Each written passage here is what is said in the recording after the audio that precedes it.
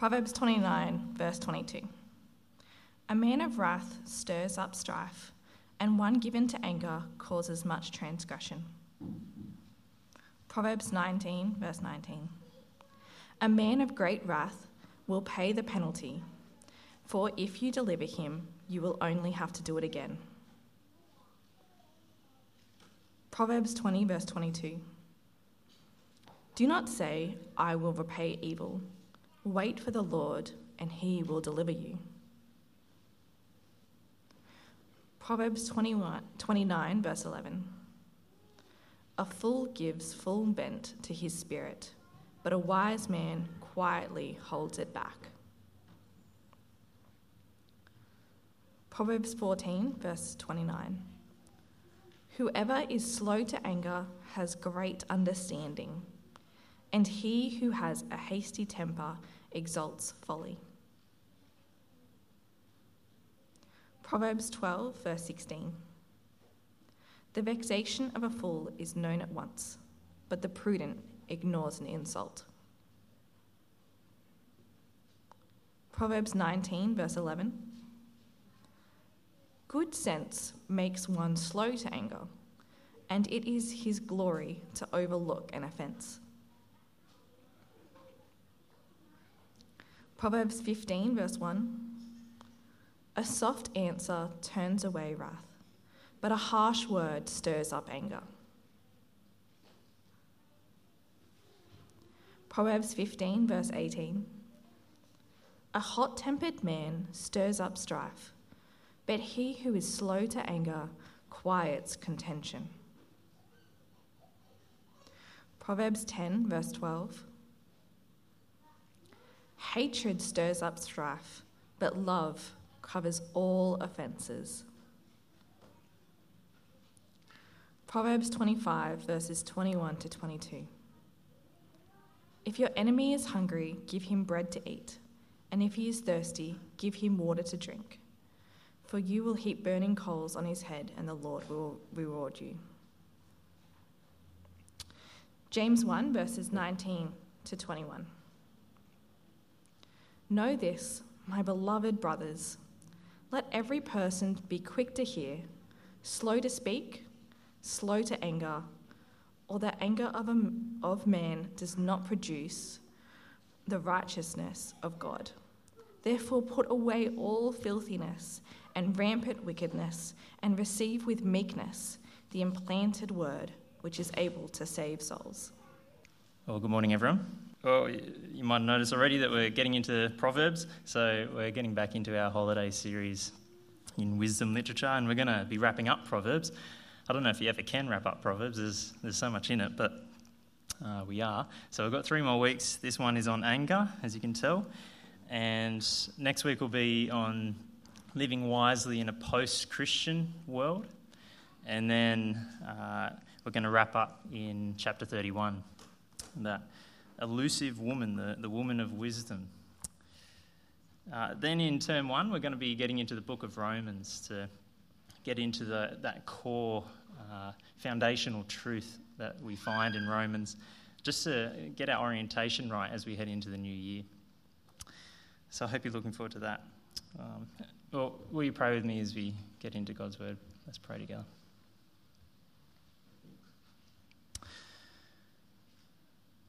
Yeah, Lord, if there's any emotion that has led to the destruction of your image bearers themselves, and to the destruction of relationships, and wreaked havoc in your church and between husbands and wives and parents and children and friendships, Lord, anger must be up there, if not the top of the list. Lord, I pray, I suppose what we just prayed in that song, that you would give us an undivided heart, that you would change us, sanctify us that little bit more today. Lord, we need your word, not only so that life will go well, but so that we live in a way that pleases you and represents you well. Lord, it's just so lovely that you send the rain and just refreshes the earth. like you give us that picture in Isaiah. I pray that your word you would send it. May it fall down and wash our hearts this morning, that we might be slow to anger like you are. In Jesus' name I pray. Amen. Well, to get into this, I'm going to borrow a very ordinary situation story from a book by Larry Crabb. Now, the technology, you understand once I say the story, but the technology you might need to update a little bit, but I think we can all still resonate with the situation, and I think we can apply it. It's a husband and wife situation, but we can apply it to any relationship, I think. So, the wife retells what happened. So, this is her words. We each had really bad days, and all we wanted to do was relax in front of the TV. As soon as we both were settled and comfortable, the phone rang. Neither of us moved. After about 3 rings, my husband said in the most tired voice, "Honey, could you get it?" Well, I immediately felt irritated. I knew he was going to ask me to get up. I was tired too, and I felt like I'm always the one who waits on him. So I said, "I just got comfortable. I wish you'd get it this time." Well, you would have thought I asked him to run to the store at midnight. He stared at me for a second with utter disgust. Then he got up. By the time he got there, the phone had stopped. We barely said a word to each other the rest of the evening. That's the story. Now, I've picked this story to lead into this topic for a few reasons. You might be on the receiving end of some very destructive anger, whether verbally or physically. It could be criminal, and that's not okay. And there's people to help. There's pastors, there's psychologists, there's police. My focus today, though, is on anger at the level of that story, the kind of everyday anger that we all feel in every relationship nearly every day. So I just want that story to be a picture of kind of the scope of what we're trying to cover today. Another reason I like this story is to hopefully hold up something of a mirror in case you don't think you're an angry person. It's such a small situation, like a phone ringing, you just want to both relax. There's politeness in the words, "Honey, I'm comfortable, can't you do it this time?" Like, it's polite, it's civil. And yet you can feel the hurt, you can feel the anger in the room. It's the silence.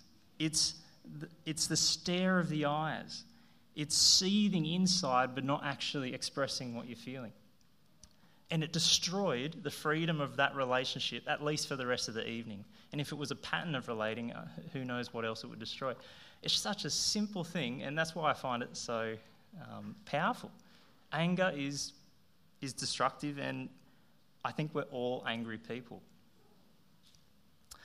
I'm still learning to express my anger in constructive ways. Like, I used to, not that Emma would ever do anything to cause me to be upset, but I used to, I would be passive aggressive towards her and try the silent treatment and being short in my replies and avoiding her. And there was just one problem. She had no idea that I was upset, and it just didn't work.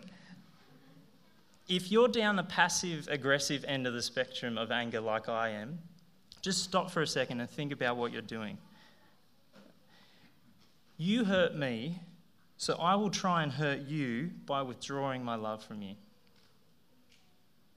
That's brutal. It's destructive. I'm probably saying that harsher because I'm talking to myself there. We all have a problem with anger. And it seems to be a growing problem with this pandemic. Bo Wong shared an article with me. A nation on hold wants to speak to the manager. Many customer relation jobs are just, they're fed up of the anger of customers recently, especially on airlines and in supermarkets and in restaurants and things. People getting angry over masks.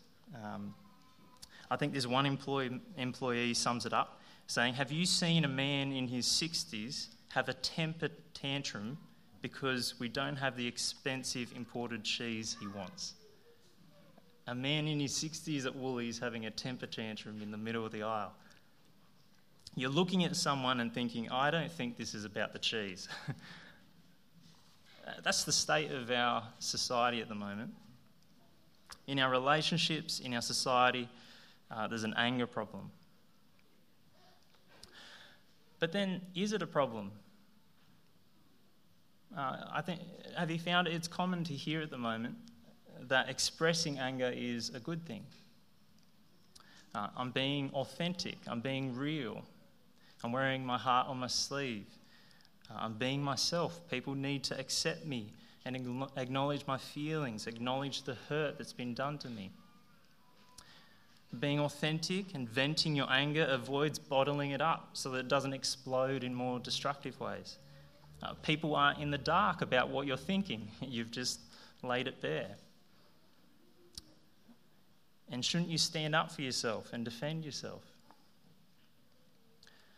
So our world is saying at the moment that anger is good. As we get into God's word, we're going to see that God gives us a better way to live. That's what we always find in God's word. He has a better way than authentically venting your anger. One of the main things he says again and again is, I don't know if you picked it up as it was being read out, be slow to anger. So Proverbs 19:11. Good sense makes one slow to anger, and it is his glory to overlook an offence. And again, Proverbs 29:11, a fool gives full vent to his spirit, but a wise man quietly holds it back. Notice in these that the offence is felt, the offence occurred. You may well arrive at anger, but be slow to it. Good sense, God says, isn't showcasing your anger right away, but good sense, you'll be slow to anger. And that got me thinking, why? Why is that? Because the times I've tried to be slow to anger, like I've already said, it often just comes out in more destructive ways later. It's not like delaying it makes it go away. Not all the time. Maybe if it's a tiny thing, it does. So why be slow to anger?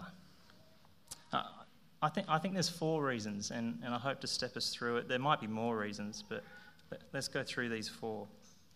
I think the first reason we should be slow to anger and not just authentically blowing our top off whenever we're angry is to prevent the relational carnage that anger causes. So Proverbs 29:22. A person of wrath stirs up strife, and one given to anger causes much transgression. So the feeling of anger isn't wrong, but letting your anger take control of you to then lead to wrong choices that do damage to relationships, that's the problem. Someone described anger, someone I read this week, described anger as a gateway drug to many other sins. Just spend a moment and reflect on words and actions that you regret. What words do you regret recently? Or maybe in the past, I don't know. How many of those were prompted by your anger? That harsh word, the emotional payback, making that person feel scared, making that person feel small, making them feel unwanted, retaliating hurt for hurt like a tennis match. What's the cost? It's not easy to take words back, is it? Do you notice the trust that takes weeks and months and years to build is just torn down so quickly with those harsh words? The cost of cooperation, the cost of, like that story of the husband and wife, of being relaxed in each other's presence, the loss of intimacy. There's a cost to the honour of God. There's a big cost. There's a relational cost, and that's a pretty good reason to just pause in our anger before just letting fly. And it's not just damaging to other people, it's actually damaging to ourselves. So Proverbs 19:19, a man of great wrath will pay the penalty. For if you deliver him, you will only have to do it again. I think this is talking about the natural consequences of my anger, your anger. If you're quick to lose your temper, others will lower their trust in you. They'll learn to manage you rather than feel safe with you. They'll learn to fear you rather than trust you. There's a cost to you. There's consequences. It may just be in certain situations. It's like, don't raise that topic with that person. Like, you'll get an earful. Or maybe it's just generally people will lose respect and trust, cooperation with you. So there's a cost. Relationally, there's a cost to you. There's consequences. So let's be slow to anger for relationship's sake, and as Christians we should be slow for God's reputation's sake. I think a second reason to be slow to anger is to work out whether or not I should be angry. Should you be angry? We think that it's the situation itself that makes us angry, but that's not good sense. You need time to look inside yourself to see, why am I angry in this moment? First, we need to understand what anger is. I've found two descriptions helpful. One is anger is a blocked goal, and I'll give a description of that in a moment. So you have a goal, it's been blocked, that produces anger. A second, which I heard in a talk years ago and it stuck with me, is that anger is personal hurt wrapped in barbed wire. I just thought it was a good image. It's like you're hurt, and so you intentionally wrap that hurt in barbed wire and kind of throw it back. That image has stuck with me. So going back to the block goal. So in a TED talk, a psychologist describes anger. If you're going to visually imagine what's going on inside you, it looks a lot like driving on the roads, which is probably why there's road rage all the time. But so just imagine each person is in their car and we're driving on the same space, interacting. And when you're driving, you have a goal. You have a destination you're trying to get to. But imagine someone cuts into your lane, slows down, and then makes you miss that green light, and you have to stop and wait a couple minutes for the light to go green again. Your goal has been blocked, producing anger. Well, not necessarily. Imagine it's a Sunday afternoon. Yes, you want to get home, but you've got no deadline. Would you be angry? Maybe if you felt like your rights have been impinged or something, but if you didn't care about that, you don't have to respond in anger. What is more important is what's going on inside your car, if I can use that expression.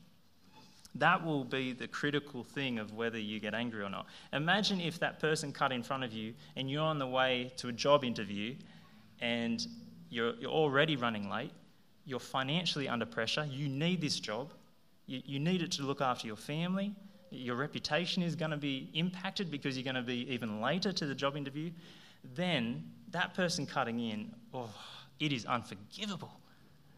It's punishable. Do you see the difference? It's the same external situation, and yet what's happening inside your car makes all the difference about whether you get angry or not. Going back to that article Bo shared, someone described the increasing anger in society. I think they were on the money when they said it like this. That waiter at the restaurant, that flight attendant, they become a stand-in for everything coming between what we experience and what we think we're entitled to. They're blocking our goal of what we're entitled to, in other words. And so they just cop it. If you just authentically fly off the handle, you haven't taken the time to work out what's causing your anger. more often than not, I find it's what's inside my car, inside my heart, my thinking, that's causing the anger, not the external circumstances. So we need to be slow to anger to work out what goal is being blocked. Is it my goal or is it the Lord's goal? So, is it my reputation and expectations, entitlements that's being blocked? Let me give a personal example for this one. There's always a danger in personal examples. I don't want to make it about myself, but I think it will illustrate it. And hopefully you can think about what you're feeling at the moment. I've used this illustration way too much recently, but I'll use it again. Samuel's sleep. All right. I've been quick to anger recently. I told Emma what the topic was this week and she laughed, just knowing the irony of it and God's grace in it as well. I've been quick to anger. Sam is still not sleeping well. We've tried a whole bunch of things. But now you think the goal is clear. I want a good night's rest. It's happening to me. I'm not the cause of it. It's happening to me. But does that mean I have to get angry? Do I have a choice? Looking inside the car, I need to understand my deeper goal. Why do I think I'm entitled to a good night's sleep?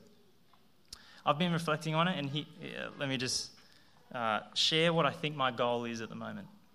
I think it's something like this.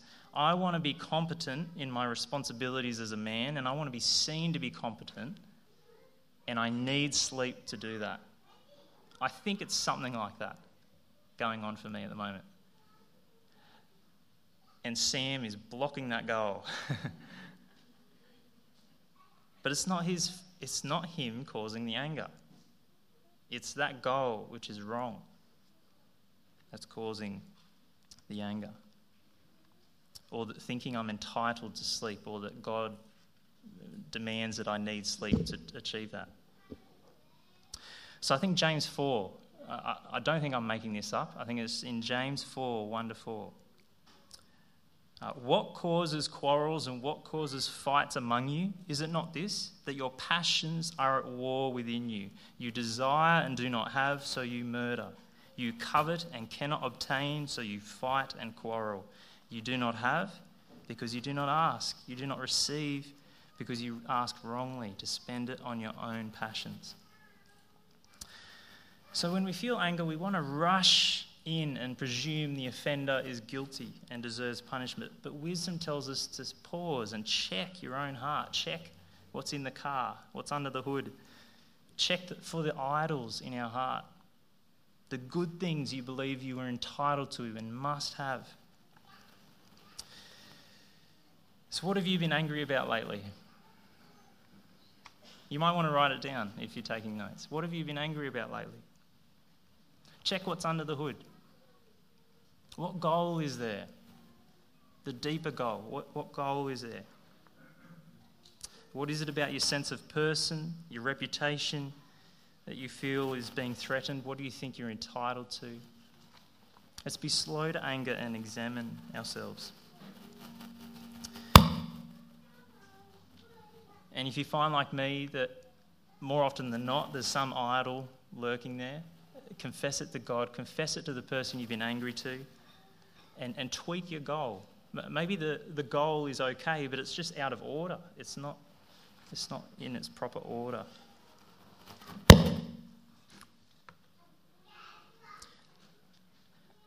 So what if you find, after examining, what if you find that your goal isn't your own making? What if it is primarily the Lord's reputation that has been damaged and you're angry about that? What if it's his expectations, what he is entitled to, that has been crossed?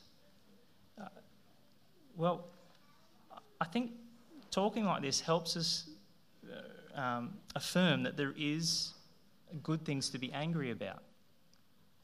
But let's hear Proverbs 20:22 for advice from the Lord of what to do in that situation. Do not say, I will repay evil. Wait for the Lord, and he will deliver you. So there is such a thing as evil. I think we call it in Christian circles righteous anger. Now, I want to pause at that point and go, if by righteous anger you mean that you believe something is wrong in its own right and therefore you're entitled to be angry, I can't see anything Christian about that definition of righteous anger. Everyone thinks that way. If you think it's wrong and therefore you're entitled to be angry. I don't think that's a good enough definition. If you mean by righteous anger that what is being done is against God's will and his name and reputation is being injured, his purposes are being blocked. Of course, the Lord is sovereign over those. But if that's what you mean, then okay, there is such a thing as righteous anger. Like Jesus was angry. You read the Gospels and there was times where he was angry.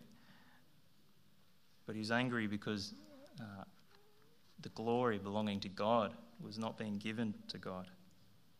I suspect we don't feel this kind of anger nearly enough. I could be wrong about that, but I suspect that's our problem. Maybe we should be more angry.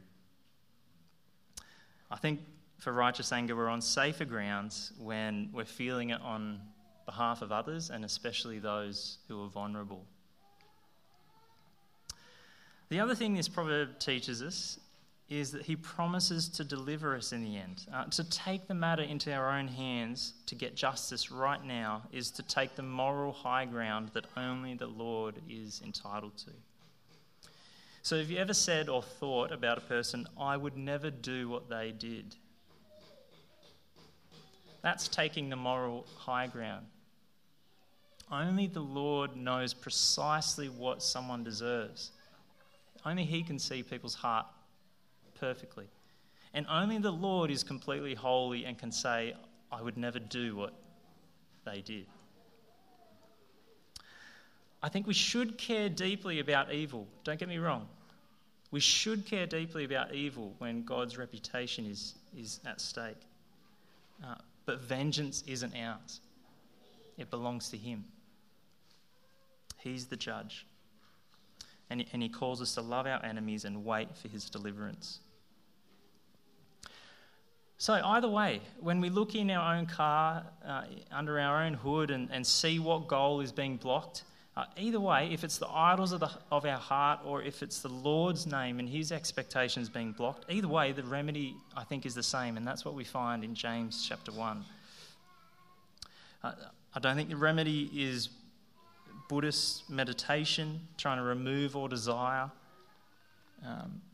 nor is it taking God's place as judge of right and wrong and quickly showing how authentically foolish you are.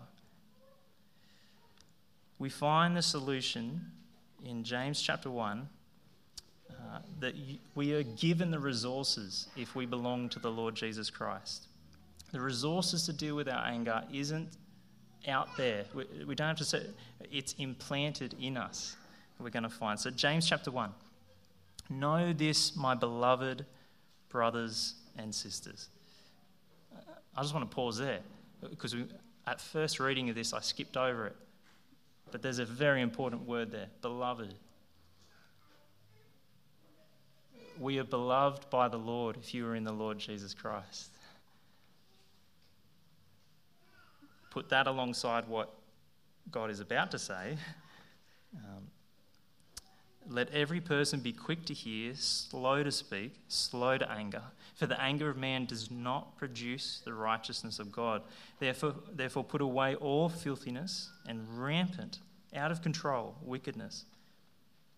The Lord knows the unlovely things in our heart, and he knows the unlovely things we do because of our anger, and yet he calls us beloved. How is that possible? We're to put those ugly things away and receive with meekness, with gentleness, humility, the implanted word which is able to save your souls. I think this is the word of the gospel of the Lord Jesus. The one who had every right to be angry, wrathful at my self-defending, idolatrous anger. He chose to make me his beloved. And he did it through costly love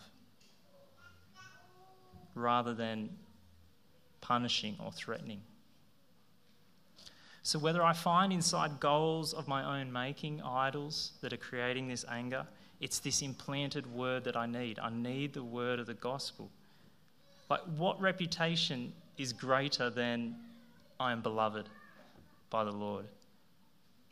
You will not find a better reputation, a better name for yourself.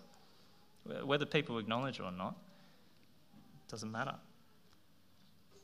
And what can I be entitled to if he is Lord? I'm not.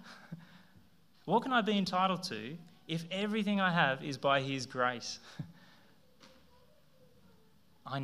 So if it's the idols of your heart producing the anger, it's this implanted word we need. And if it is righteous goals that you're angry about, he gives us the example to follow. He chose not to attack the person, but to attack the person's sin through costly love. So either way, it's the word of the gospel that puts our goals in order. We don't have to defend ourselves, but we can choose to respond with love. This is at the very heart of the God we worship. Moses saw this on the mountain when God passed in front of him, declaring his glory. So do you remember Exodus 34? The Lord, a God merciful and gracious, slow to anger. This is at the heart of the God we worship. Slow to anger and abounding in steadfast love and faithfulness. What Moses saw being declared was embodied perfectly by the Lord Jesus, his son. So 1 Peter 2 is a lovely description of it. When he was reviled, he did not revile in return. When he suffered, he did not threaten, but continued entrusting himself to him who judges justly. He himself bore our sins in his body on the tree, that we might die to sin and live for righteousness. By his wounds you have been healed. For you were straying like sheep, but have now returned, the shepherd and overseer of your souls. Aren't you so glad if you just, like, all my sin, I probably know, like, just the tip of the iceberg. Aren't you so glad that God is a God who is slow to anger, so slow, he even took my sin upon himself to deal with the gap between our relationship. I'll never taste a drop of his eternal anger. Discipline, yes, but he only disciplines those he loves. We will never taste a drop of his anger. He is slow to anger.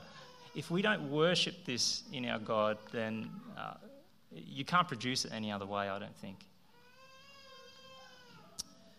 This slow to anger God calls us to bring him glory to his reputation by being like him. And we can only do that by accepting that implanted word of the gospel, that he conquered our sinful anger through his costly love. So I just want to finish with some proverbs that give us some concrete examples of how we can honour the Lord in responding with love rather than out of control anger. Firstly, we can love those who are angry at us by not retaliating, but responding with calm and gentle words. So Don helped us and the children understand this one. 15:1. A soft answer turns away wrath, but a harsh word stirs up anger. Just because someone is engaging with hostility, even if it's passive-aggressive hostility, we don't have to respond in kind.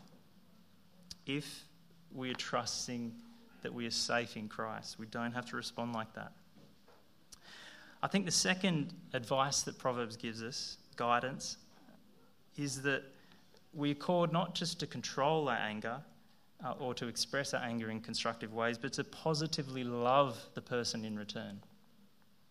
So Proverbs 10:12, hatred stirs up strife, but love covers all offences. Now that word covers, it's not saying covers up. it's not just cover up anything anyone's done wrong. I think it's the opposite of stripping them. Isn't that what anger tries to do? Anger wrapped in barbed wire. You're trying to strip that person of, of their reputation, of what they want. But love covers up. It serves. It sees them in the best possible light. It serves their interests, their real interests, not necessarily their immediate interests. It seeks their good. Love covers up offences. And it doesn't take much for one soft word, one act of love to just turn a relationship. Have you found that? Like you're in an argument and it doesn't take much. The Lord calls us to be the one to initiate that. And then Proverbs 25:21 to 22. If your enemy is hungry, give him bread to eat. If he's thirsty, give him water to drink. For you will heap burning coals on his head, and the Lord will reward you. Sounds like the goal is to inflict pain, but I don't think so. It's not going, oh, I'm better than you by serving you. It's going, I'm not going to engage the way you are in this hostility. I'm going to serve you. And do you know what that does to the person? It doesn't annoy you when you just want to be mean to someone, but they keep being nice to you. It convicts you, doesn't it? I think that's what it's talking about. So the answer to the destructiveness of anger is to serve, and that actually will help that person be convicted before the Lord.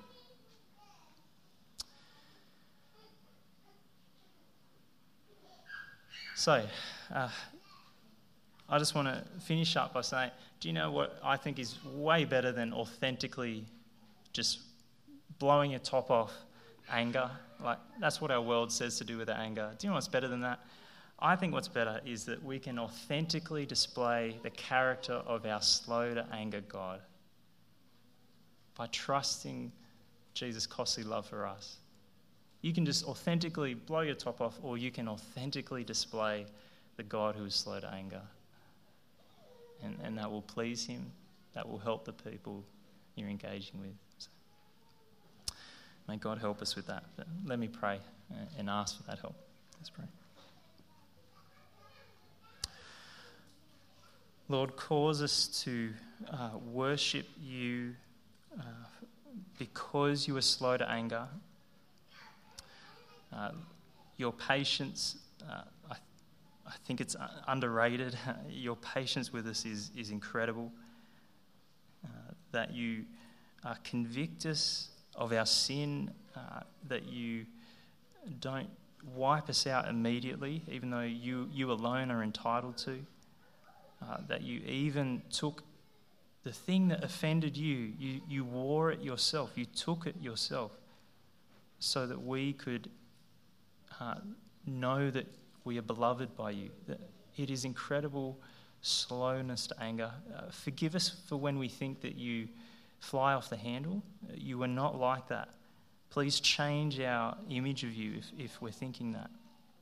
And Lord, help us to relate in the church, in our families, at workplaces, friendships. Lord, please help us to honour you by being slow to anger. Help us to see the idols of our heart and confess it, and help us to worship you. In Jesus' name I pray. Amen.